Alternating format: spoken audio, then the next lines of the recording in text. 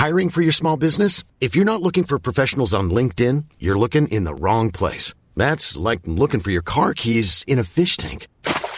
LinkedIn helps you hire professionals you can't find anywhere else, even those who aren't actively searching for a new job but might be open to the perfect role. In a given month, over 70% of LinkedIn users don't even visit other leading job sites. So start looking in the right place. With LinkedIn, you can hire professionals like a professional. Post your free job on linkedin.com/people today. Everyone knows therapy is great for solving problems, but getting therapy has its own problems too, like finding the right therapist, fitting into their schedule, and of course, the cost. Well, BetterHelp can solve those problems. It's totally online and built around your schedule. It's surprisingly affordable too. Connect with a credentialed therapist by phone, video, or online chat, all from the comfort of your home. Visit BetterHelp.com to learn more and save 10% on your first month. That's BetterHelp, H-E-L-P. Burrow is a furniture company known for timeless design and thoughtful construction, and free shipping, and that extends to their outdoor collection. Their outdoor furniture is built to withstand the elements, featuring rust-proof stainless steel hardware, weather-ready teak, and quick-dry foam cushions. For Memorial Day, get 15% off your Burrow purchase at burrow.com/ACAST and up to 25% off outdoor. That's up to 25% off outdoor furniture at burrow.com/ACAST. Welcome to the Easy Physics Podcast, where we discuss complex topics in an accessible way. Today, we're venturing into the world of magnetic materials and properties. Joining us is Jordan Goodfellow, an expert in the field. Hi, Jordan. Great to have you on the show. Hi, Jesse. Thanks for having me. I'm excited to talk about magnets and their fascinating characteristics. Let's dive right in. Can you start by explaining what magnetic materials are and what makes them so unique? Certainly.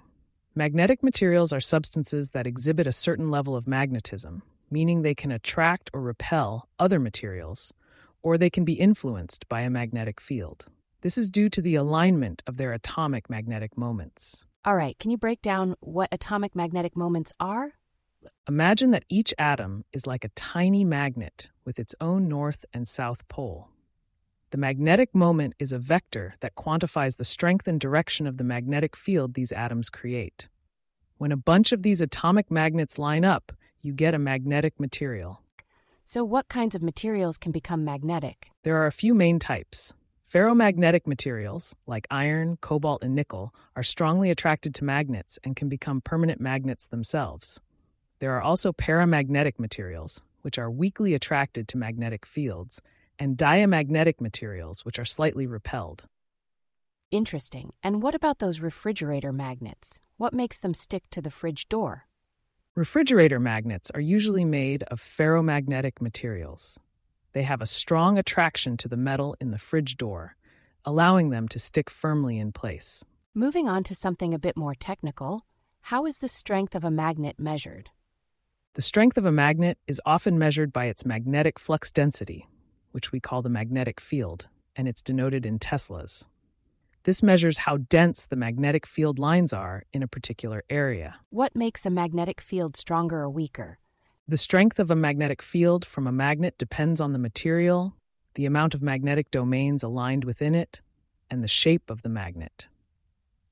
For electromagnets, which are created by running electric current through a coil, it depends on the number of coils, the intensity of the current, and the core material. Can you explain the concept of magnetic domains a bit more? Of course. Inside a magnetic material, there are regions where the atomic magnetic moments are aligned with one another. These regions are known as magnetic domains.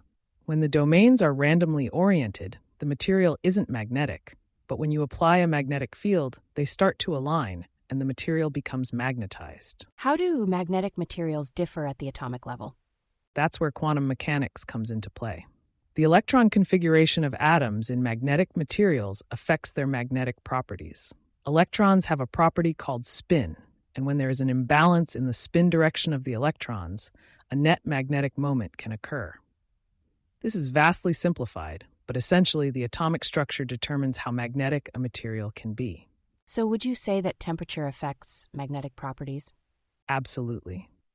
Each magnetic material has a temperature known as the Curie temperature, above which it can't maintain its magnetic properties.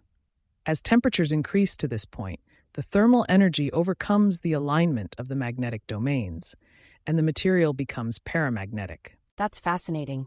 Shifting gears a bit, where are magnetic materials used in everyday technology? They're all around us.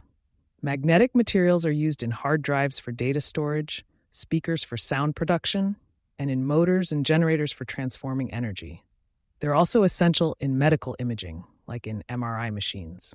What recent advancements have been made in the field of magnetic materials? One of the most exciting advancements is in rare earth magnets, like neodymium magnets. They're incredibly strong for their size. Research is also being done in developing new magnetic materials for high-efficiency electronics and energy applications. Are there environmental concerns associated with magnetic materials? Yes, especially with rare earth magnets. The mining and refining of rare earth elements can be damaging to the environment.